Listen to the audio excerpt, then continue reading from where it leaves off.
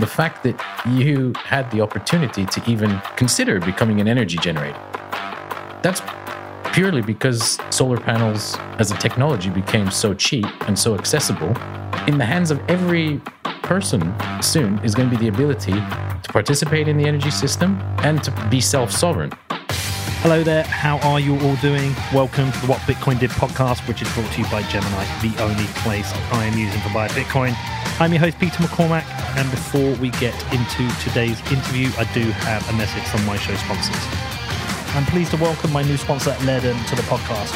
Now, from savings accounts to personal loans and even mortgages, Ledn's financial services enable Bitcoiners to experience the benefits of holding today without selling their Bitcoin.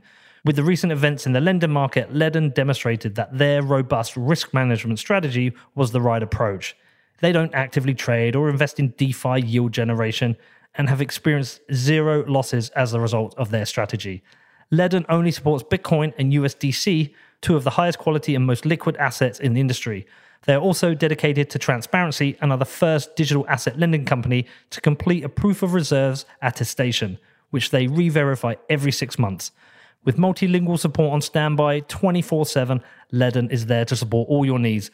And not only Ledn are a sponsor, I am also a customer of theirs now. I am using their services. So if you want to find out more, please head over to ledn.io, which is LEDN.io. Next up, it's the Pacific Bitcoin Conference hosted by Swan Bitcoin on November the 10th and 11th this year in sunny Los Angeles. Now, I've known Corey, Yan, and Brady for years, and they've been pulling out all the stops to make the Pacific Bitcoin Conference a celebration of the Bitcoin community. I'm going to be emceeing the conference alongside my friends Natalie Brunel and Stefan Rivera, and there's going to be an incredible lineup of speakers, including Lynn Alden, Alex Gladstein, and Preston Pish. Now, Pacific Bitcoin is going to be the right mix of education and good fun with unique experiences. They've got a surfing simulator and loaded with other events and parties before and after the event. They're bringing the brightest minds in Bitcoin to discuss a range of topics from macro to nation-state adoption, mining, and lightning. And you're not going to want to miss this inaugural Pacific Bitcoin Conference. I know it's going to be a special event. Now, Swan are offering a huge 30% discount to listeners of the show. Just go to pacificbitcoin.com and use the code PETER at checkout.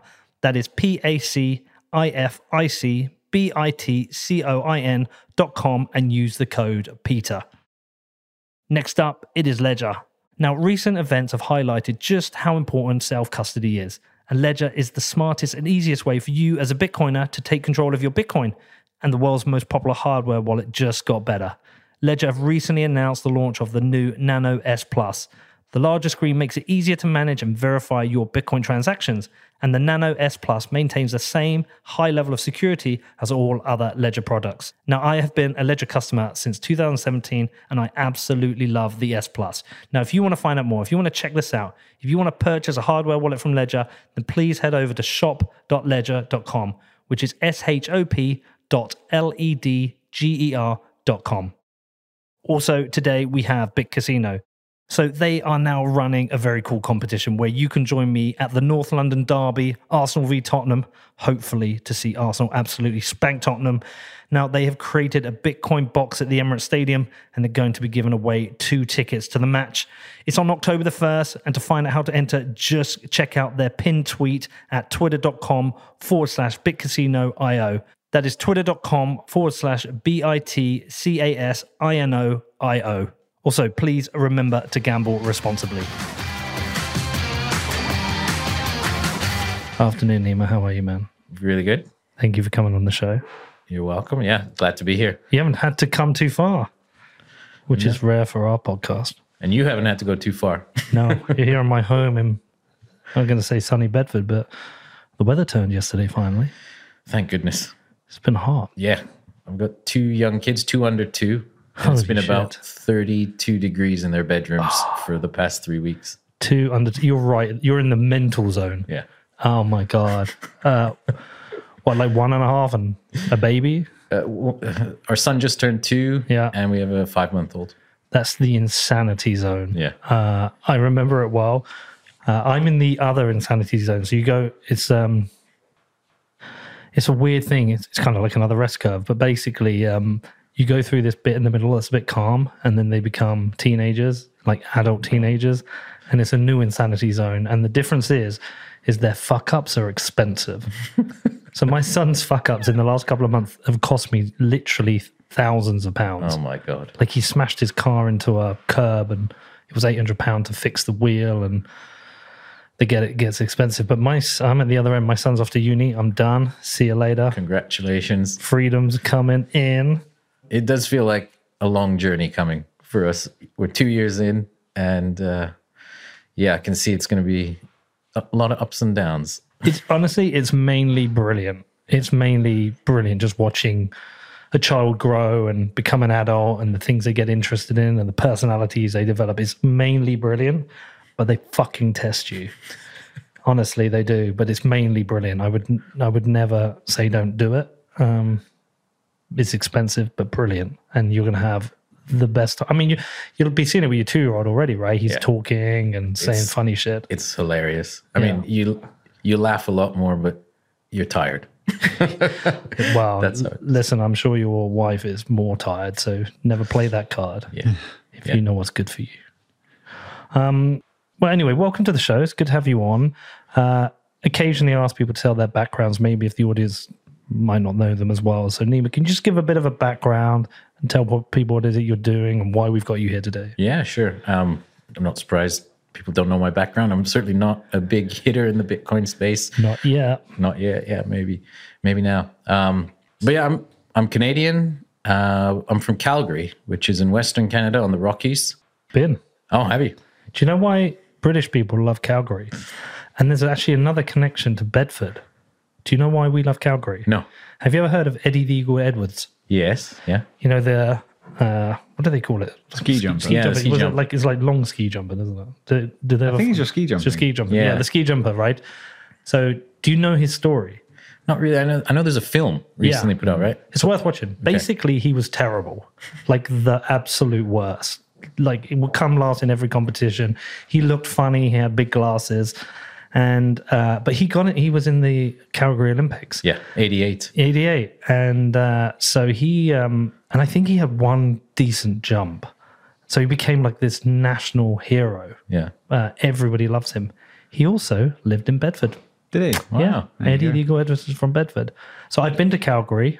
Nice. I've driven past that ski jump Yeah. On the way to the mountains. on You the way drive out. past it. Yeah, I was on the way to Lake Louise. That's right. Yeah. No, it's a beautiful place. And yes, like I grew up there. My dad, kind of my background in energy, my whole story is in energy, but it starts from when I was a kid. My dad is a geologist, and he actually worked on the oil rigs. So in Western Canada, because Calgary is the Houston of Canada. Yep.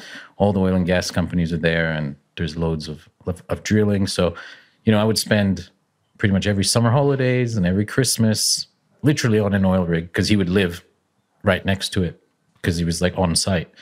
So a lot of exposure to the energy industry from a young age, and it was just kind of like, destiny at that point. I was going to be in energy in some way, and that's the story of a lot of people that come out of Calgary, because it's a bit of a one industry town.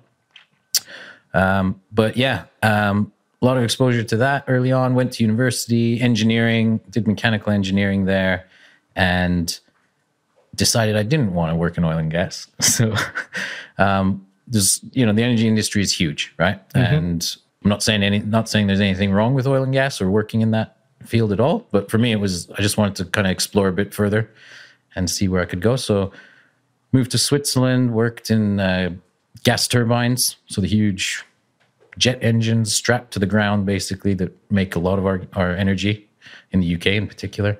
Worked on that, and then came to the UK, worked in gas, in wind, and then the last 10 years more in software and batteries, which is kind of like the real bleeding edge of what's happening in the energy transition now.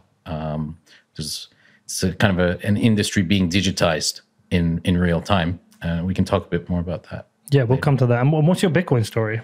Bitcoin story is 2013. I was at a startup in London. CTO there was a really smart guy, and he was a Bitcoiner. I don't know when he got in, but obviously early.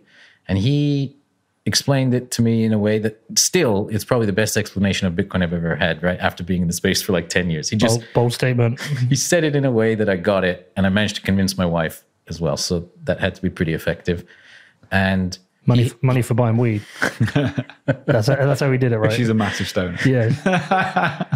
She's right now. She's on that bong. oh, she's a hodler. She won't let me touch it. Good woman. Yeah. No, he showed me how to do it. Held my hand, and you needed hand holding at that point. This is 2013. It was scary. I like went on local Bitcoins, sent £500 to some guy's bank account and hoped that some Bitcoin was going to show up with a picture of you. Yeah, Do you remember exactly. that? Yeah. Yeah, those were the days, Danny. Back in 2013, I was the same. Local Bitcoins. Yeah. And they give you their bank details, and then you would have to send a picture of you. Like, I can't remember, With like the date or something yeah, written. something like that, and they would confirm it's you, and then you send them money, and once they've got it, they would send you the Bitcoin. Was the Bitcoin wasn't in escrow, was it? It was a trust-based system, I think it was trust-based, yeah. but reputation-based. Yeah, you'd look up the guy and as if that made a difference. Like, Yeah. I didn't know what I was looking for. Yeah, you're like, bloody hell, it's like £80 a Bitcoin. This is expensive. And it was scary because I didn't know what to do with it when it arrived. Like, I didn't even understand. I didn't know what a private key was. There wasn't all these podcasts and educational materials and companies out like educating everybody. It was just, I was like clueless. Yeah. And to be honest, I don't even know how, but I received it somehow. And I think the guy that got me in to Bitcoin, he kind of realized, and he said, I think you should just set up a Coinbase account and put it in there, because he knew otherwise I was going to screw it up, right? Yeah. And that was probably really good advice. And I did put it in there. And of course, I bought the 2013 top, like 1200. Yeah. Like probably the day that it peaked, right? I was like the ultimate noob, just bought in right at the peak. And, as you know, it went down so much to the point where like, I don't even think I logged into my account for like 2 years or something. Cause I was like, this is worthless, right? It was a sad story at that point. Yeah. And, but to that point, like the fact that it was just sitting in an account and I didn't have to do anything, I wasn't really responsible for it, was probably a blessing. Forced hodl. Forced hodl, and I wasn't able to screw it up. I wasn't able to lose the seeds. And obviously 2017, figured out how to log in again. Took a look and said, oh, okay, this is looking a lot better. But yeah, and now since 2017, been doing a lot more education, private keys, multi-sig, all that stuff, all that good stuff. I'm not advocating for, just giving your Bitcoin to a custodian and leaving it there. But that was my journey, and I'm glad I didn't lose it in the process. I don't think I'd heard of a private key until 2017. Yeah, I didn't even know like what it was. Honestly, I didn't know what a wallet was really. Like I didn't understand how I received the Bitcoin when they sent it to me on local Bitcoins, because I had someone helping me. He obviously knew what was going on, but it was intimidating. Like it was, you had to kind of be a bit techie. And if you weren't a bit techie, you were going to screw it up. Yeah. That was my feeling. Yeah, exactly the same. I didn't have a wallet apart from what I had on local Bitcoins. Similar to you, I put mine in a custodian, Silk Road. And now Tim, what's his name? Tim, with the Bitcoin tie. Oh, yeah. Draper. Yeah, so Tim now has, I think, 3.5 of my Bitcoin. I've asked for them back. He won't give it to me. I was on the Silk Road buying books. Sure. There were certain books you couldn't get on the Silk Road. Yeah, so I couldn't get those books anymore, which is really disappointed. And I realized like we need censorship-resistant book access, and so hopefully that's coming. Those were some good books. Those are great books, man. Honestly, they really chilled me out. Anyway, moving on. Tell me about the company you work for. I guess I have 2 companies I'm in at the moment. I'm chief product officer at a company in London called Modo Energy. We do data analysis and insights for the battery industry, which is probably not that visible to people day to day, but it's booming behind the scenes and playing a huge role in kind of the energy transition. And I'm also a co-founder of a company called Optimize Infrastructure. And the mission of that company is to unleash the global potential of solar power using Bitcoin mining. Can we talk about the battery company first? Sure. I'm doing my best to understand the energy mix. Yeah. I've gone from a point of being somebody who's highly concerned about the climate to somebody who now understands the risks of not having enough energy. Parts of Europe are discussing the idea of blackouts or energy rationing, which has significant consequences. We're also fully aware that if energy gets expensive, that has a knock-on effect on the rest of the economy, which can drive a massive increase in prices. At the same time, with energy, there's a compounding effect in that there's certain people now who literally cannot afford to heat their homes, which is concerning as we come towards winter. I've come to appreciate both the perspectives of climate scientists who are raising the issues of climate change, but also some of the perspectives of someone like Alex Epstein, who's made me consider some of the risks of not having enough energy. I'm trying to understand what the best energy mix is. We spent some time recently with somebody from the nuclear industry, and I'm trying to get the most nuanced view I can or understanding of what is required. With regards to renewables, there are certain people who are very critical of renewables, will make claims against solar and wind with regards to there's only specific geographies where they can exist, which is great. Also, the waste that comes with them and what they mean for baseload and all things like that. I'm not always sure whether they're being intellectually honest or they're critical because there are people politically they're on that kind of end of the political spectrum that wants us just to burn fossil fuels. I'm trying to understand it all. One of the criticisms that comes from renewables is the variable wind that you get with wind farms and also the variable sunlight you get for solar. Sometimes they can overproduce and underproduce, and one of the great solutions would be if we had amazing power storing batteries. But my understanding of the battery industry, and hopefully you're going to correct me here, is that it's one part of industry that's not kept up with the speed of technological development elsewhere. Are batteries a reasonable and feasible part of the energy grid? Sure. Yeah, I guess the first thing I want to say is I agree with a lot of the things you said there. And I do think there's a nuanced view to be found in the middle. And one of the things that makes it really hard to work in energy at the moment, I think, is the politicization of energy. Yeah. And it's all black and white. And, you're either pro this or anti this or and all that. And the reality is that this is a transition. It's unstable, right? Because we're trying to go from one type of system to another. It's not a smooth line. It's not linear. And it's not something that can be that smoothly, centrally controlled and managed. So we're seeing a lot of messiness in the system, right? And it's playing out in different ways in different countries. The point about batteries is batteries are a great technology today. And they are keeping the lights on in a country like the UK 24/7. And I'll explain how. And this is probably going to trigger a lot of people. Here's my skeptical face. Sure. So there's kind of two types of batteries.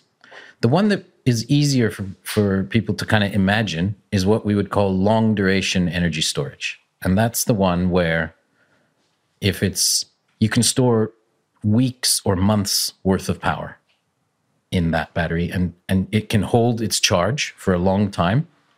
And they would have to be massive, right? So that would be the scenario of it's windy in the winter in Scotland, and you build massive long duration energy storage batteries that soak up all of that. And then you basically supply the country during the less windy months, right? And that technology exists? It does not. Okay. Not really. That's kind of the holy grail, right? That people think about when they think about storage. And that's a technology that's still very early stage. People are trying to crack that. There are companies, well-funded companies in the States, in the UK, and Europe, that are trying different approaches to solving that. But that is, I would say, at best, pilot stage type technology today. And when we think of batteries, we think of Duracell Bunny, the batteries we use day to day. Are we talking about massive versions of these, or is it a completely different technology? The long duration storage is likely to be a different technology, or it might still be a battery in the sense of a chemical cell, but it's going to be different chemicals than what we use today. Like the chemistries will differ. And that's exactly what people are trying to do. They're trying all different approaches to that, to crack long duration energy storage. That's probably one of the keystone technologies that needs to be unlocked and commercialized for proper wide scale adoption of intermittent energy sources to be possible. But what we do have today is lithium ion batteries, which is the technology that's going into EVs. It's been around, it's in all our devices. That is being deployed globally really, really quickly. And those systems, you can think of them as being a battery that can hold enough charge to fully discharge for somewhere between 1 to 8 hours. 1 to 8 hours of what? For who? Of power. For where? For a town, for the entire grid, for a house? Like a small power station. Okay. Yeah, big. We're talking hundreds of megawatts of power. A medium-sized gas power station. The whole fleet in the UK, all the lithium-ion batteries in the UK. These are, by the way, huge shipping containers that are connected to the grid. These are energy infrastructure projects, not like the batteries in your house. We're not talking about a Tesla Powerwall in your garage. These are massive sites, right? With maybe 30, 40 shipping containers at high voltage. The fleet in the UK today is about 1.5 gigawatts. So that's I would say the size of one cell in a nuclear power station. So let's say one nuclear power station worth of batteries today in the UK, growing really fast. And what these batteries do is batteries are so fast in responding, they can instantly charge or discharge in a way that almost no other device can. And they are keeping the grid perfectly balanced every microsecond of the day. So the grid always has to, the grid is a miracle, first of all. It has to be perfectly balanced every second of every day for the lights to stay on, right? And that's what National Grid does. And you can broadly try and balance it ahead of time. You say, okay, today at 2 o'clock, we're going to have 20 gigawatts of demand, so we need 20 gigawatts of generation. And you can get it pretty close. But it's pretty close is not good enough. It has to be literally perfectly balanced at the second of real-time delivery. And the batteries are used for balancing. That's right. And is that at 50 hertz? Is that the thing it's trying to get to? That's right. Right. It's trying to keep the grid in the UK at 50 hertz. Well, the only reason I know this is because I think Australia might be 60 hertz. I could be wrong. Yeah. But when I have my webcam on, because it's an Australian laptop, it flickers because the lights are different. Huh. Yeah. So America, Australia, and half of Japan are 60 hertz. Europe, UK, and the other half of Japan are 50 hertz. But that's the thing. That frequency has to be pretty much exactly 50 hertz. It cannot deviate from that. If you have too much demand, the frequency drops. If you have too much generation, the frequency goes up. And these batteries are so fast, they are able to basically control the frequency, instantly charging and discharging to keep that perfectly in check. And without that, today, we'd have to have something else doing that. But what did we have before we had these batteries? So power stations can do it. Okay. But they have limitations in how they can do it, and it's more expensive. And do these batteries play a role in supplying power when perhaps there's a drop, or are they purely just as a balancer? What they do when they balance is supply power. Okay. As soon as the frequency drops, they push power into the grid. As soon as the frequency goes high, they charge from the grid. What I'm saying is, can they burn less coal, use the power from the battery, and then recharge the battery from other sources? Yeah. So, good question. That's basically what they do, because to optimize the battery, you need to charge it to a certain, maybe you need to get it to 50% or 80% charge so you can go both ways. If you're going to charge it, you charge it during the cheapest hours. Yeah. And those should be the hours when there's an oversupply of energy on the grid. So they'll go into the market and try and charge when prices are cheap before going into the balancing markets.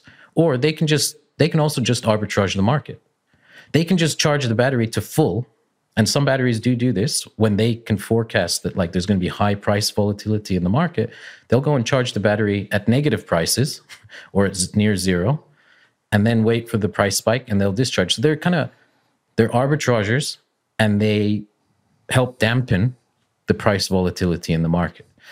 Right. Is there enough lithium in the world to support the demand for these types of batteries, both in the grid and with EVs? That's a good question. And because my assumption is we run out at some point. Yeah, I mean, I don't know the answer to that. It's something being discussed in the industry. You know, there's lots of research being done on that, and I think there's lots of views. I'm sure there's responsible ways to mine lithium and less responsible ways to mine it, and I think that's something that has to be grappled with. I mean, you know, what could be happening is that lithium is becoming one of the core commodities of the future of humanity if batteries fulfill their kind of destiny. Mm-hmm. The same way, probably what happened with oil like 100 years ago, right? Where you have this new commodity that just became the primary kind of commodity that everyone needed to secure access to and stuff. And, you know, we know that that's been a messy story. Yeah. And how much it becomes part of geopolitics and, you know, the rise and fall of nations and all types of things. I don't know. Maybe lithium could, you know, be part of that story going forward. If it becomes a strategic issue for a country like, you know, the United States or China, well, you know, I don't know what they're going to do to secure that supply. Do these lithium batteries deteriorate?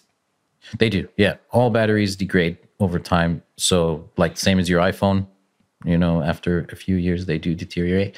So, you know, it's like any other machinery. Like all, you know, as a mechanical engineer, I can tell you all machines deteriorate. Every, you know, even conventional gas turbines, right? Their efficiency goes down over time. They need work, they need maintenance, they have to be upgraded, they break, they have outages. And I think a lot of the criticisms that people point at, like these new emerging technologies like batteries or solar or wind, those problems exist in pretty much any machinery or energy generation equipment. They're not perfect, right? They still need maintenance, upgrades, replacement, new parts, all of that, right? Just like anything else. They're not like these magical things that like you just, you put a battery in, it can suddenly work at 100% efficiency for the next 50 years. You know, that's not the truth. What's the connection to Bitcoin here for you then? So it's 2017, when I started to look into Bitcoin again, as we said earlier, I guess that's when I started to connect the fact that the energy industry and Bitcoin mining were going to be the same industry in the future. That was kind of the key insight, was these two industries are going to merge. And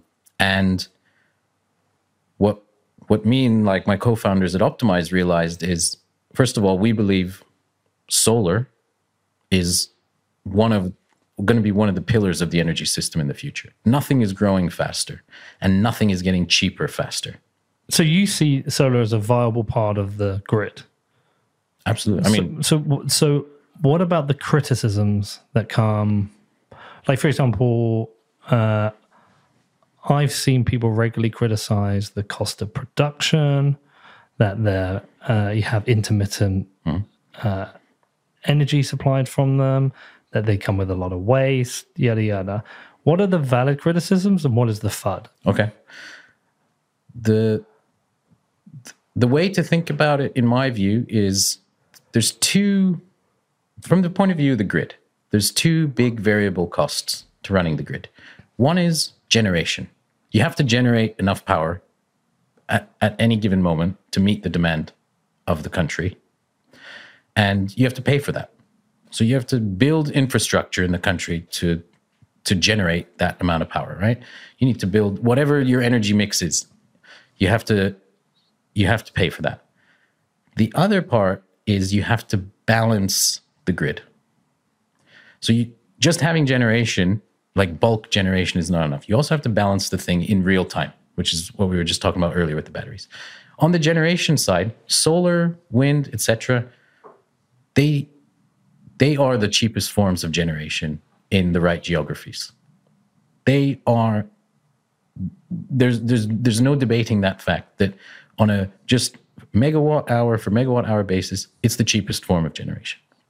Including infrastructure cost.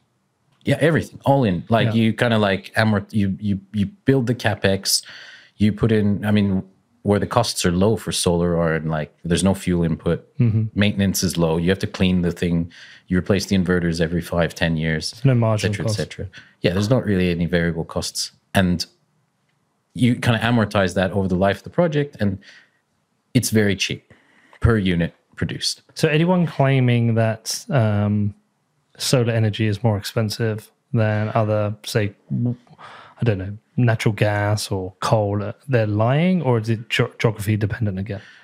I think. Well, See if you can find I some. think they're looking at the. Yeah, you can find it if you look at like Bloomberg New Energy Finance. You'll see like right now building new solar is even cheaper than just putting fuel in your gas turbine. Never mind building the turbine. Just putting fuel in it is more expensive than building a new solar site and having it built. But so the thing is, generation is just one side of the cost bucket. So you can inject very cheap generation into the energy system right now with solar and wind. But you'd still need to balance the system in real time. And that's where these intermittent sources of energy introduce some complexity and some new costs, because you've now got very low cost generation at certain times in the day that you're pushing into the system. But that's not the whole story, right? Because you need 24/7, you need to match supply and demand. And The cost of renewable plants are rising after years of declines due to soaring prices for materials. yeah, this is the inflation story. Yeah. I mean, so But they're still cheaper than gas or coal. yeah. But that's if you just look at it as purely generation against generation, right? You still need to balance the system. Those are real costs. As bill payers in the UK, we pay for the generation on the system, but we also pay all the costs of all the actions taken to balance the system. And that means on a day when it was forecast to be sunny, but it turned out to be cloudy, and they had to, at the last minute, call up other forms of generation, often at higher prices, because it's kind of short notice and late. We bear those costs. We pay for all of that. We have to pay for the whole thing, right? All those costs flow down to us as the bill payers. And this is where the debate gets mixed. Depending on where you kind of draw the boundary of, the cost, you could say solar is a lot cheaper, or you could say, well, it looks like it's not cheaper actually, because we have to do all this balancing stuff on the side. And no one's quite nailed it. That's why I'm saying long duration storage is one of the things that could unlock this, because if you could store the energy that's being generated, if you could overbuild your solar and wind massively, store it, and then discharge it over long periods of time, you use that stored energy to balance the system rather than having to call up your gas, your coal, your other types of generation. Tell me if I've invented this, or I have heard, but I'm sure I heard some new form of battery, which is some kind of like tension coil that stores energy. Can you have a look at that up, Danny? There's people doing flywheels. Yeah, is that what it There's is? people doing... What's it? Explain a flywheel. Well, I guess the flywheel is like going to be a massive, heavy disc that they just spin up. Like when there's excess energy, they put energy into a motor that spins it, and it starts spinning at really high speed. And when they have a shortage of energy on the grid, that same motor will suck the kinetic, like slow down the wheel, suck the kinetic energy out of the wheel and put it back into the grid as electricity. There's also acts like a kind of battery. Yeah, really. Yeah. But all of these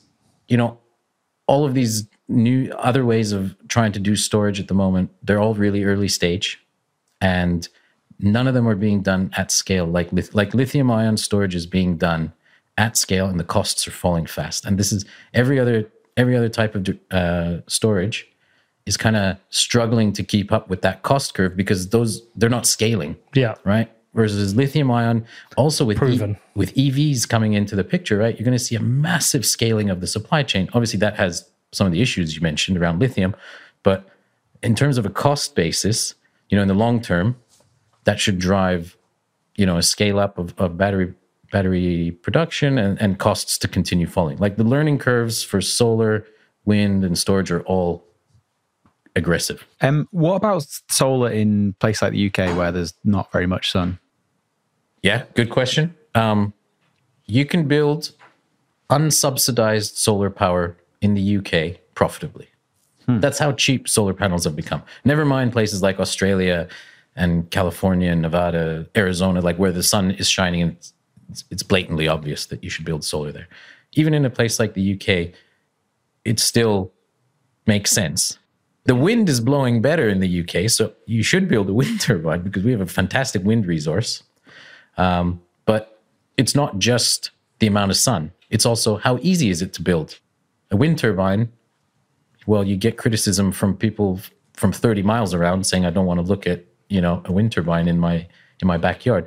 For solar, less visible, easier planning, quicker to build, more modular, etc. So some people build solar, even if it's not the sunniest country. What is it from the sun that is being converted into energy in the solar panel? Ooh, this getting into like solar physics. So I'm really getting to the point whereby even if it's not sunny, by virtue of the fact that it is light and daytime, do the panels are they still useful because there's something coming down on them? Yeah, it doesn't have to be like blazing sunshine, but it's kind of like as bright, like a bright cloudy day is still a pretty good day for solar, right? It doesn't have to be cloudless. But it's not going to produce as much as it would if it got direct sunlight. Also, the angle of the sun matters, right? So you want it hitting the panels square on. I know this. Do you know why I know this? Because I had a guy come to the house to discuss putting solar panels in, and they had to go on the back of the house because of the angle of the roof. That's right. And you want it like you have to like obviously a north-facing roof you wouldn't do in the northern hemisphere. You want to do a south-facing roof, or east or west. East, you're going to get your production in the morning. There's loads of engineering that goes into picking the right sites and making them work. But the point is, solar is getting so cheap. Like the panels themselves are so cheap that it still makes economic sense even in marginal places, right? And that's the story of solar today. That's why it's being deployed like faster than any energy technology we've ever deployed. If you want to see an exponential curve, go look at the deployment of solar everywhere around the world in every country because it's easy to transport, low maintenance. Takes up a lot of space. Takes up space, yeah, it does. Good way to deploy solar, though, is what you were trying to do on your roof. So put it on warehouses. I saw a lot of warehouses in Bedford on the drive up here. All those logistics sites and stuff. It's about an 8-year return for me to have it here. 8-year return. Yeah, it was about 8-year return, and the life of the panels, I think he said, were about 25 years. Yeah. Does that sound about right? Yeah, I think that does sound about right. I mean, it's not a knock it out of the park investment, right? But it's not bad either. I mean, one of the questions I put to him was to say, well, one of the reasons I don't just want to do this to have cheaper energy bills long term, right? Because that's one of the reasons to do it. If it pays back over 8 years, then if you plug back into the grid. But I said, if there's ever a scenario where there's a blackout, I don't want to be without power, so I have to have a battery storage in the house. And it's possible to do it. Yeah, he explained that to me. But that was one of the things I looked at. So, do you follow the debates with regards to energy and the energy mix? Are you following on Twitter or my podcast? Yeah, I do. Yeah, I know. I know the arguments for conventionals like fossil fuels and conventional sources, and again, I've worked in those industries as well, and my family has, and I don't think they're intrinsically bad or that they're negative things. They've gotten us to where we are. But what's happening with the energy transition, I think this is like one of the problems is a lot of people in fossil fuels view the energy transition as something that's being kind of forced down our throats by big government, right? And I can understand why it feels like that sometimes. But what's actually driving the energy transition is technology. 3 key technologies have gotten so cheap, so fast, solar, wind, and batteries, that they're being adopted by the market. This show is brought to you by BCB Group. BCB Group provide online business banking services for companies in the Bitcoin industry. And yes, I am a customer of BCB too. They heard about my difficulty with finding a payment services provider that understands Bitcoin and reached out to me. Now, BCB's clients include major exchanges, market makers, funds, and miners active in the UK and Europe, but they are expanding globally. They have an amazing network called Blink, which facilitates instant free payments between BCB clients and all supported currencies. Now listen, I know some of you have had some trouble with this like me, and if you are looking for a banking provider who understands and supports Bitcoin companies rather than creating hurdles, then like me, you want to become a BCB customer. Now, if you want to find out more, please head over to bcbgroup.com/Peter, which is bcbgroup.com/Peter. Next up is my new sponsor, Wasabi, who I will be now using to make sure my Bitcoin is private, and I'm very excited about using their software. With the release of Wasabi 2.0, Bitcoin privacy is now effortless, as the wallet has introduced privacy by default. Now, rather than having to choose to CoinJoin, this can all be done automatically. So you just need to receive your Bitcoin, wait for the CoinJoin, and then you can spend freely. All the magic happens automatically in the background, which is a massive UX improvement. You also get additional privacy through Tor integration into Wasabi 2.0, so you don't leak your IP address, and there are no more minimum denominations, so you can CoinJoin any amount, and there's no more change, so any amount you receive from a CoinJoin is private. Privacy is something I've been taking more seriously recently, and with Wasabi 2.0, this has made it so much easier. So definitely go and check it out. If you want to find out more, please head over to wasabiwallet.io, which is WASABIWALLET.io. Next up, it's Gemini, who I am using exclusively for buying and selling Bitcoin, but I'm only ever buying. Come on, we're hodlers, we're not sellers.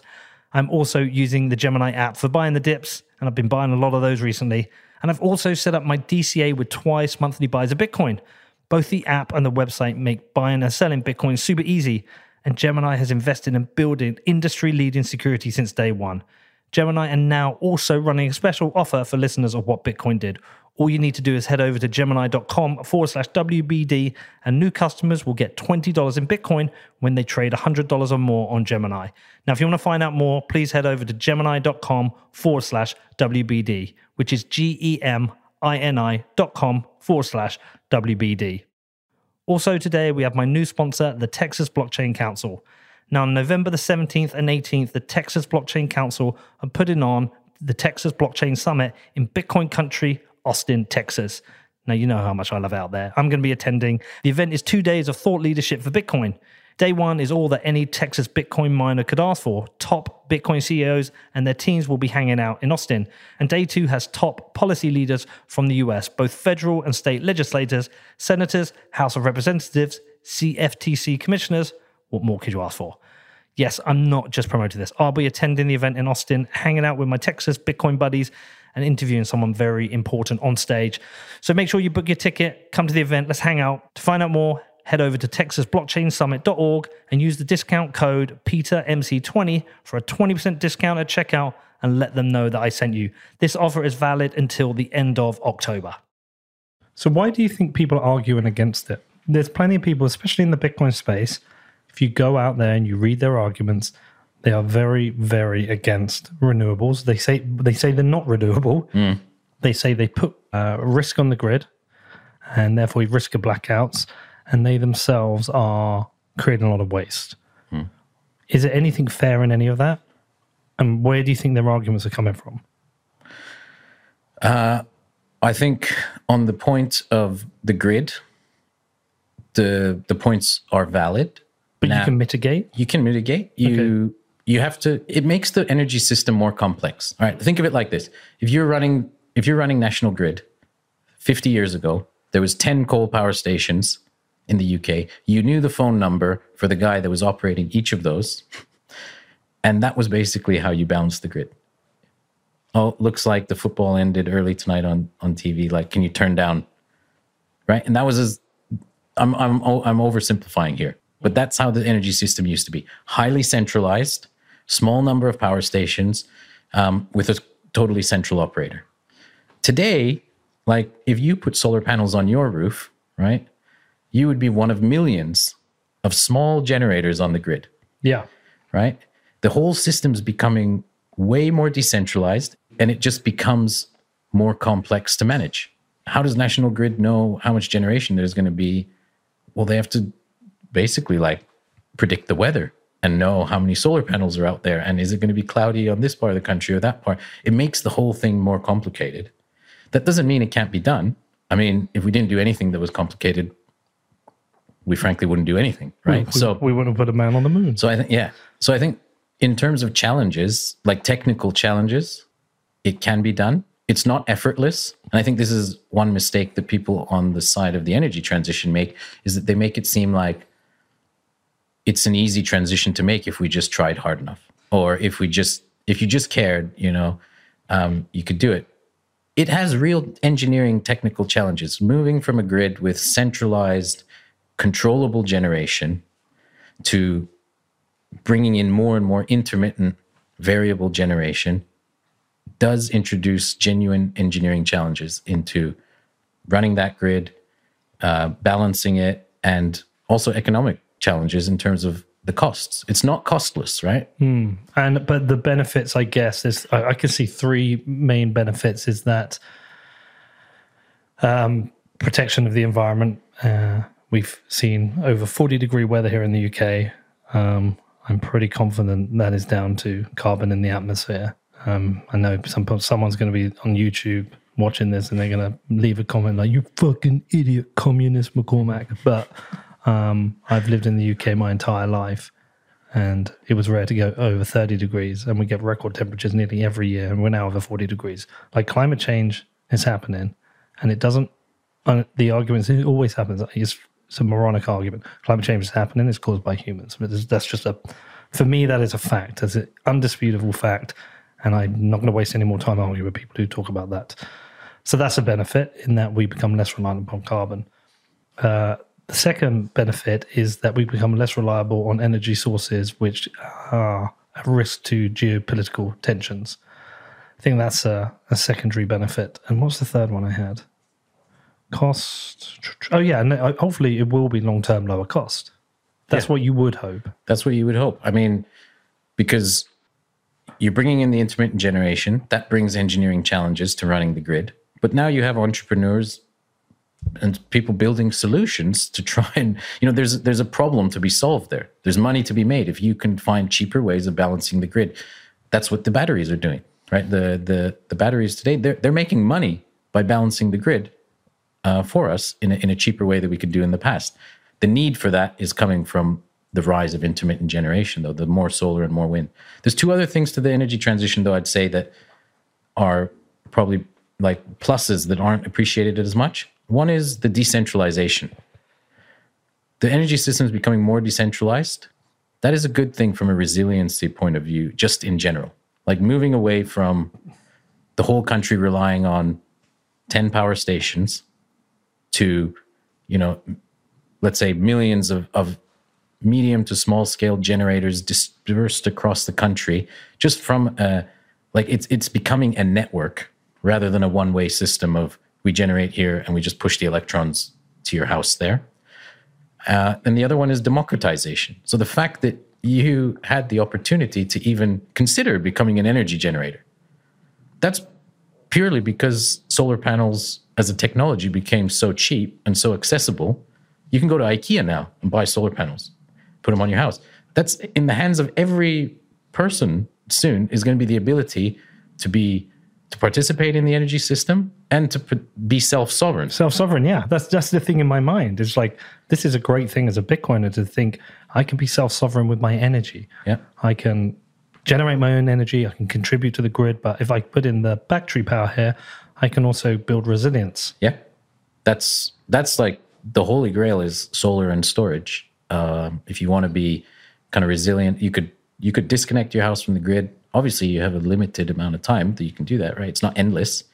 But that's what they're doing in California, right? Like with all the wildfires there, they're building lots of microgrids, which is basically solar with battery power. So that, like, for example, like a hospital or something could disconnect from the grid for 4 hours, but keep critical functions running or other things like that. So self-sovereignty is part of that. And this is one of the ironies I find of the pro-nuclear Bitcoiners is Go on. the nuclear industry is essentially implicitly or explicitly part of the state everywhere that it exists. Yeah. You and need not the only- permission of the state to do anything in nuclear energy. It is so, the risks are so extreme, even if they're remote, that it needs state backing, in effect, either financially or explicit political state backing. And it's highly centralized.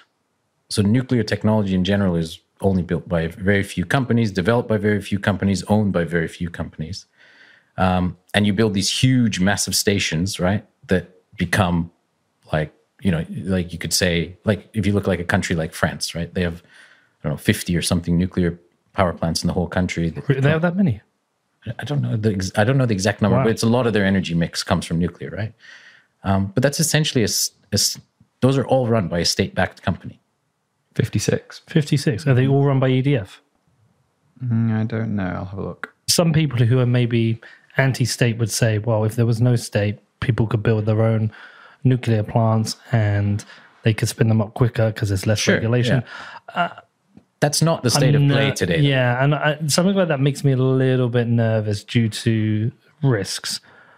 I think in certain areas, I am somebody who is pro certain regulations, and I know that will get me flamed in this world.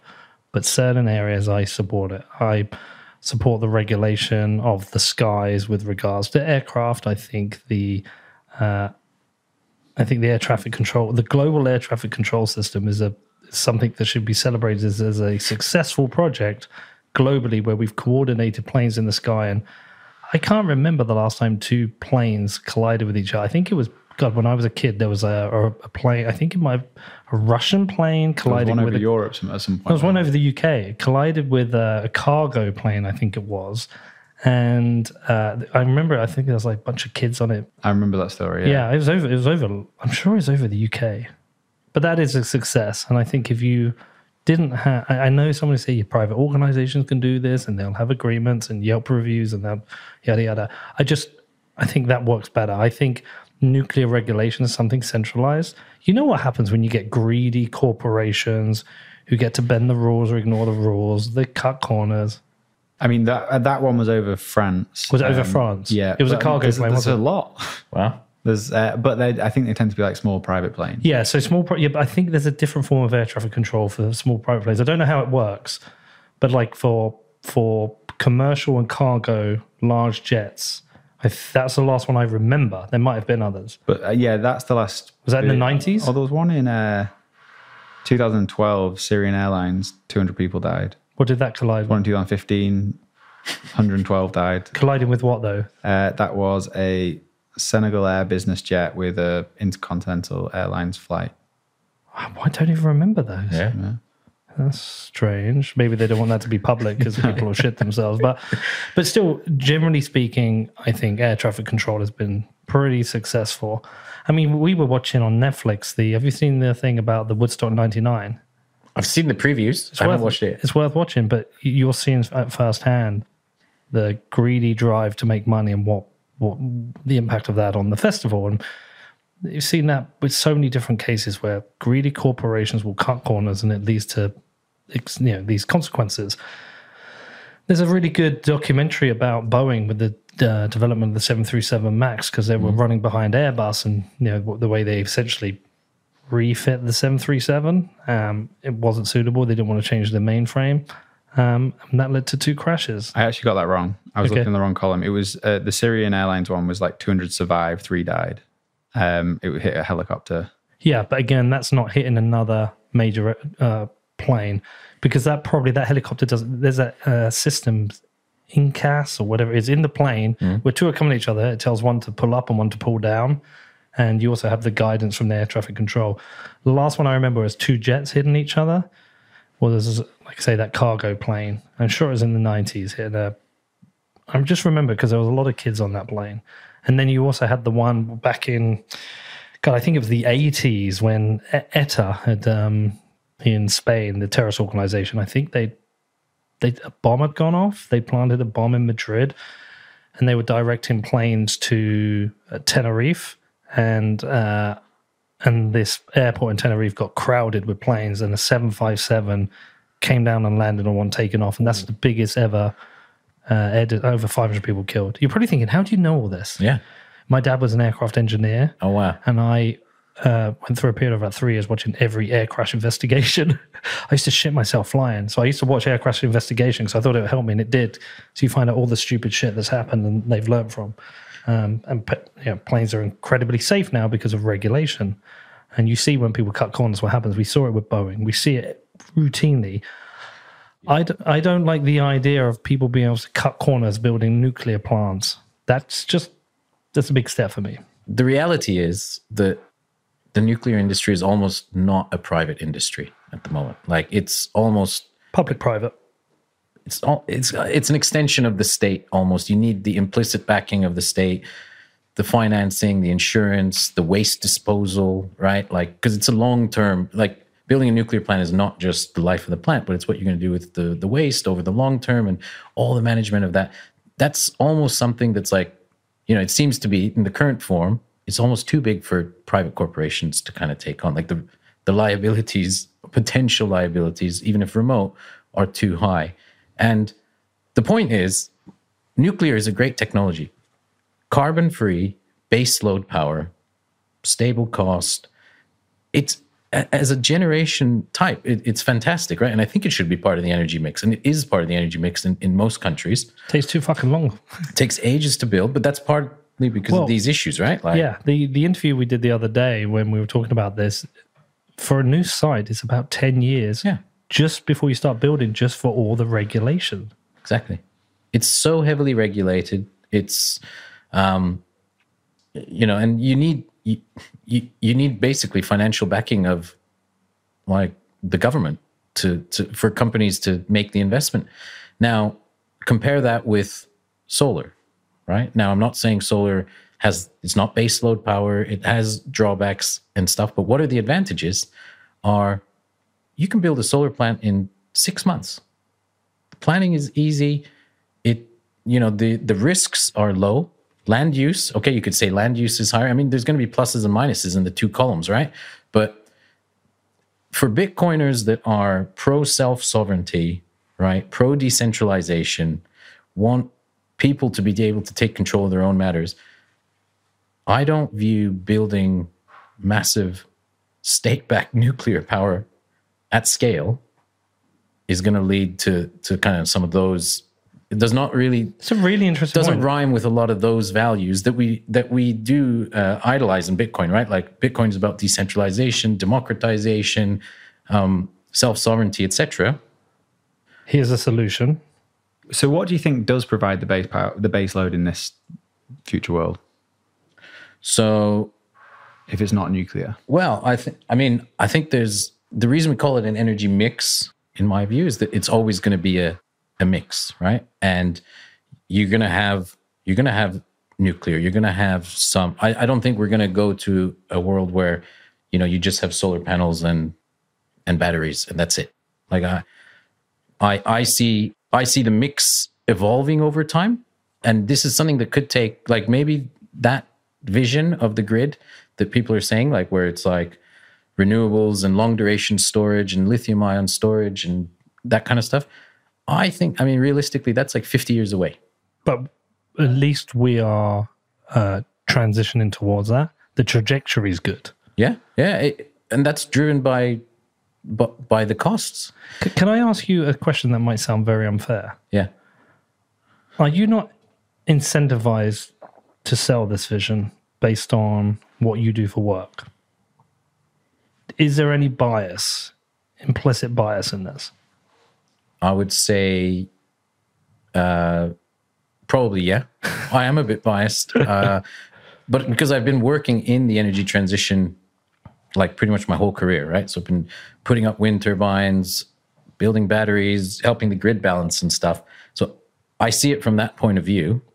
And I'm not saying my point of view is the only right point of view. It's it's a complex topic, right? But there's no black and white answers. There's no, this is the best, we should only do this, and if we just did this, everything would be fine. But anyone that says that about anything to do with energy is probably not being entirely honest.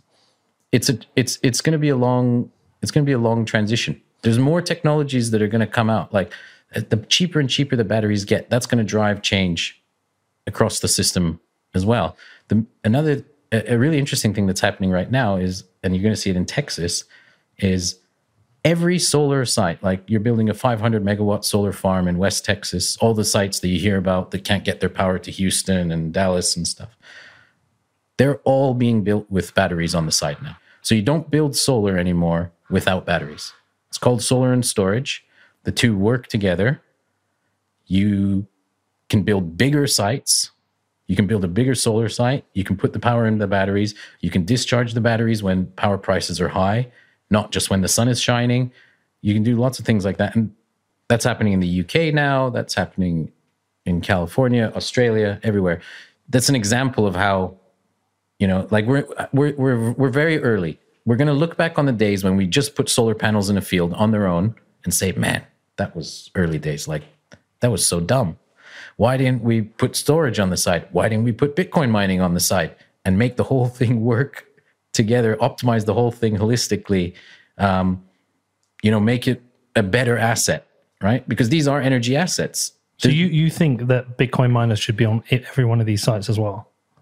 Absolutely. That's the vision of optimized infrastructure, is to have Bitcoin mining, storage, and solar paired together on every solar site in the world. So if these are so successful, and it's happening across the UK, and even somewhere like Texas, which is traditionally an oil and gas state, I just want to revert back to the fact there is a lot of criticism of building the grid like this. Do you think there are lobbyists who are financing attacks on this because they want to protect oil and gas? Because I do. I'm just saying I do. And the reason I do is because I've seen it with Bitcoin. There are lobbyists financing attacks on Bitcoin, proof of stake versus proof of work. I can only feel like if this is successful, and everything I've seen, everything I've read, everyone I've spoken to has generally been very supportive of this. When I've done the research, the costs map out. Yes, there's some risk to the grid where there is a requirement for more flexibility, but I'm yet to see a credible article or anything that explains that a grid has collapsed because it was renewable based. Now, I'm going to caveat saying that the war in Ukraine, Russia has put new pressure on Germany, but that pressure has come from a sudden lack of access to a certain type of power. And you may criticize and go, well, Germany should never have come off nuclear and relied on energy from another country. But I am also aware, correct me if I'm wrong, is it Denmark that is now some days producing more? Like some days it's fully 100% renewable, or it achieved 100% renewable. Can you check that, Danny? Mm-hmm. Yeah, from wind power. Same with Scotland. Scotland has 100% wind powered days. And that is, to be fair, those are a little bit of a vanity metric because... But first you get there, and then you get there again, and then you stay there. Denmark is well on its way to achieving 100% renewable electricity generation by 2030. According to new research by Global Data, the country is unlikely to be the only one of the Nordics to achieve this feat, with Norway and Iceland already near 100% renewable generation, but it would mark a notable improvement for a small European nation. In 2014, Denmark saw 45% of its electricity come from a renewable source, namely wind power. However, that has grown significantly with the country seeing renewables. Yeah, this is impressive. But presumably places like Iceland are really easy because it's all hydro and a tiny population. Yeah, Iceland is geothermal. Oh, geothermal, sorry, from the volcanoes. And Norway is mostly hydro. Yeah. But, a couple things to point out, like, it depends how you do that accounting, right? So you could say, over the year, we used 100 units of electricity in Denmark, and we produced 100 units of wind energy in Denmark. So we're 100%. Right. But in real time, every second of every day, was there enough wind generation to power Denmark? That's not the case. No. And the reason that a country like that can do it is that it's a highly connected grid. So they can import power from Sweden, from Norway, from Germany, they have interconnectors between these countries. And now the UK is building interconnectors to all these European countries as well. that's part of the energy transition as well. More interconnected grids that allow us to move power, from place to place. So again, that is a little bit of a vanity metric, but you're right. We're moving in the right direction, and there are you get to this much renewable penetration on the grid, and then there's challenges, and then you have to solve those. But again, the trajectory is in the right way. Absolutely, in my view, yeah. And if you look, and if you're listening and you don't believe in climate change, you don't have to care about this. We can't ever go to 100. We could never go to 100% renewable anyway, right? Unless we had some massive breakthrough in battery technology, and we still need backup baseload, right? Yeah, I mean, it's all a bit theoretical. Yeah, you're right. But yeah, it does rely on, in my view, relies entirely on long duration energy storage, and that way of storing what you would call seasonal amounts of energy, like you store up all the wind in winter to discharge in summer or something, and that is a ways off. But a mix of nuclear, hydro, solar, and wind would be a pretty good mix. Yeah, which is for reducing carbon in the atmosphere. Yeah, it would. I mean, that is pretty much what grids like the UK, Texas, etc. What they're all. That is the mix that we have today on most grids. Like, we're going to have 5, 10, 15% solar in places. There is a challenge though, to getting to higher amounts of renewable mix on the grids. And this is one of the reasons why we founded Optimize Infrastructures. We saw a problem in solar that's going to be a real restraint on the growth of solar that can be solved by Bitcoin mining. That restraint is, well, let me pose it to you as a question. So you own a solar farm in Texas, and you look at the weather forecast tomorrow and you say, it's a sunny day, right? And you say, brilliant. I'm going to make a lot of money tomorrow because I have a solar farm. We're going to generate a lot of electricity. We're going to sell it to the market. It's a sunny day. The reality is, it's not just a sunny day for you. It's a sunny day for every solar plant in Texas. And you're all going to produce energy at the exact same time. And you're all going to flood the market with power. And the exact hours when you're going to export your sunny day electricity are going to be the hours where power prices are extremely low. But I'm smart. I'm going to store mine in a battery because I've seen the next day it's going to be raining. And when those motherfuckers are selling it cheap, I'm going to be selling the next day. So that's you just explained the rationale behind solar and storage. But this is a real problem today. It's called solar value deflation.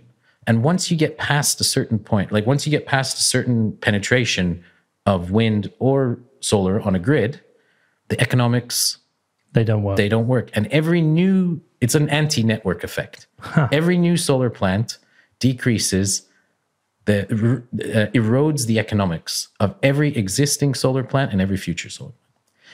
And you basically hit this point where, it doesn't make sense anymore to build more. And it's because we kind of have a line at Optimize where we like to say renewables are prisoners of time and geography. You just don't have any flexibility. You don't have an option. You generate when the sun is shining, right? That's a real problem. And that is holding back the growth of solar in every geography where it's, kind of like getting to a meaningful amount of the grid mix. Well, that's why you said though, like he's been saying, we need a mix. And it's a complex problem to solve, but we need wind, we need solar, we need hydro, we need nuclear. Hopefully we can move away from coal and gas and natural gas. That's the kind of dream scenario. I think that's the likely outcome. I mean, because that's where technology costs are falling so fast. Like what Jeff Booth says about how technology drives deflation. The greatest example of that, probably in modern history, is solar. Costs are down, compared to 20, 30 years ago, solar costs 1/10 of what it did then. It just gets cheaper and cheaper and cheaper, and then it drives change in the system because it just gives you more options. People start to use it in new ways, new solutions emerge. It's like a forcing function on the energy system. That is a perfect example of like technology-driven deflation. So you can generate a unit of electricity. I'm not saying you can generate it whenever you want. You can generate it when the sun shines. So you do have to think a little bit about that part. But you can generate a unit of electricity for a fraction of the cost that it would, of what you could have done 20, 30, 40 years ago. But we got the example of the Texas solar farmer with batteries, but do you want to give it with Bitcoin mining as well? Yeah, so that's the problem, right? Solar value deflation. The other problem is curtailment. The grid just says we can't handle it's too sunny in Texas today. We can't handle all of your power, or we can't handle power specifically where you are because the power lines are maxed out. So you could produce 100 megawatts at your farm, Peter, but today we're only going to let you export 50. Sorry. We don't care about your business case and that you planned to export 100. But I'm smart and I put a Bitcoin mining operation on. That's right. So if you co-locate solar, storage, Bitcoin mining, and you have a grid connection, you basically have the most flexible energy asset you could. What if the grid needs my energy, but I'm making more from mining Bitcoin? I'm like, well, fuck that. I'm just going to mine Bitcoin. Is there any risk to the grid there? I guess that comes down to the price of Bitcoin. There's a load of things that go into that. There's all right? real-time pricing of energy. All the real-time. So the grid will have to pay. We'll have to outcompete. Yeah, we'll have to outcompete it. The way the grid will have to pay, and that's how it works. That is how the energy system works. That's why the prices go up on critical days. There was an example of that. Like, I know we spoke a bit before. London's grid nearly went down. You saw that after like the heat wave, and they bought energy. I can't remember where from Belgium. They were paying like 10 grand a megawatt hour. Yeah, from Belgium. Crazy. That's an example of like a locational problem. It wasn't that there wasn't generation somewhere in the UK, but they couldn't get it to Southeast London and Kent. And obviously Belgium is located just off the coast in southeast of the southeast of the UK. That's where the interconnector from Belgium lands on the UK grid. So that was the way to getting power to a specific place is the challenge. It's not just anywhere on the grid, a megawatt is a megawatt. It's about it being in the right place where it's being consumed. The highest price on record for electricity. Fascinating. Just to like sketch out that vision of what Bitcoin mining would do, it's like, why is solar and Bitcoin mining not being done today? There's loads of Bitcoin mining activity going on in the States. Most of it is build the biggest miners that you can, connect them to the grid, and then try and like operate them in a pretty smart way, make as much money as you can. Mm-hmm. Right now, it's not like mining is not coupled with the growth of solar. They're kind of like separate. They're separate things. We see a future where you will in the industry what you say co-locate. You put on the same site solar, batteries, and Bitcoin mining. You also have a grid connection, but that gives you the maximum flexibility. You now have a system where you basically have free energy input coming from the solar. You can use your storage to kind of like shift through time, but you also have optionality. You're not a prisoner to the prices on the grid anymore. You have optionality whether you can mine or export at any given time, or you could even import if you're allowed on your grid connection to run your miners. And this is not like you have 100 megawatts of solar, so you should have 100 megawatts of mining. We're talking about a small amount of mining. So maybe if you have 100 megawatts of solar, you might have 1 megawatt of mining or 2 megawatts, right? Just a small percent, but it gives you optionality. It gives you a way to use all the stranded surplus power that's being kind of like missed around the edges on solar. Because like in a place like Australia, they're talking about curtailing 20% of solar energy is the forecast. The grid's just not going to be able to take it. They're going to 20% of the time, you build it into your business case from today that whatever you think you're going to generate, it's probably going to be 20% less than that because we're just not going to be able to take it. So that 20%, where's that going to go? Well, today it's just purely wasted. Yeah. Just gets burned in the inverters, basically. You put mining on that site. You now have free energy going into the mining, but it's not always available. So you need to be clever about how you build that system, and you need to make decisions in real time. It's not as simple as just running the miners 100% of the time. It's basically, you need a really clever kind of optimization system that says, oh, it's going to be sunny for the next hour, so let's put the excess power into mining. Or, oh, we're going to get curtailed now, so let's start the miners. That kind of, you need real-time decision-making to make it work with solar. So it's complex. That's why it's not being done today. But there's a genuine opportunity there, and there's a problem that can be solved. That's what we're trying to do at Optimize, is build that software that will take all those inputs in and basically tell that system what to do. It's fascinating. I'm constantly blown away by the way that Bitcoin mining has become this integral part of growing and developing an energy grid. It blows my mind. Yeah, and we're from the energy side. Like, my expertise is from the energy side. Our company comes from the energy side. We see genuine problems in the energy system today. And this is the message that I'm always trying to give to the energy industry. We have genuine engineering challenges on the grid today. And if we give Bitcoin mining an honest chance, it's a novel solution to a lot of those problems. And it's just not being used. It will be. I think, in 10 years, it's going to be commonplace. It'll be like, because solar and storage went through the same thing. It was kind of crazy to put batteries on a solar site. Now that's become commonplace. That took about 5-10 years.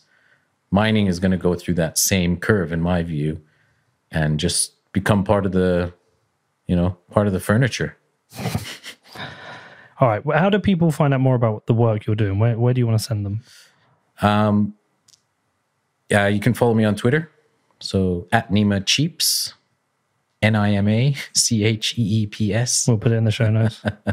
And you can check out, if you're interested in the battery side, check out Moto Energy. Or if you're interested more in the Bitcoin mining side, you can check out Optimized Infrastructure. Amazing. Well, listen, good luck in everything you do. I'm really glad we got to meet. You should come along to our next meetup. Yeah, where is it? In Bedford. We host it at the club before a game once a month. You get to watch a bit of football. Your club is getting traction. I'm hearing about Bedford FC more and more than I should, kind of like for where... Real Bedford FC. Real, okay, sorry. But I've had people telling me I need to come to a game. I was speaking to a Bitcoin friend of mine, and he was saying, you got to come up. It's really family friendly. The games are awesome. It is, and we're going to win the fucking league. I heard you're top of the league, right? Top of the league. So are you going to, if you stay top of the league, will you get bumped up a division? Yeah, we get up to step 5. Wow. And I want 6 back-to-back promotions to get in the football league. I'm very serious about this. I like your long-term plan for this. This would be a huge story. Like if you get this team into the Premier League. Oh, the Premier League is a different story. The football league, like the top 4 divisions, that's the goal for now. Okay, let's get there, then we'll think about the Premier League. But come down, man. The next one will be in October. Come down, come watch a game. It's good fun. Love to. Well, listen, good luck with everything you do. I hope we stay friends and see you again. And I'd like to do this again sometime, get an update from you in the future. When there's something new happening, you can come and tell us. But I appreciate you coming in, Nima, and this was fascinating, so thank you. Thank you. Appreciate you, brother. Thanks a lot. Thanks for having me. Okay, thanks for listening to What Bitcoin Did. If you want to reach out to me, please do get in touch. My email is hello@whatbitcoindid.com. I do try and reply to all messages, but you can also go and check out my Telegram group. There's a bunch of people in there always talking about Bitcoin. All right, I will see you all very, very soon.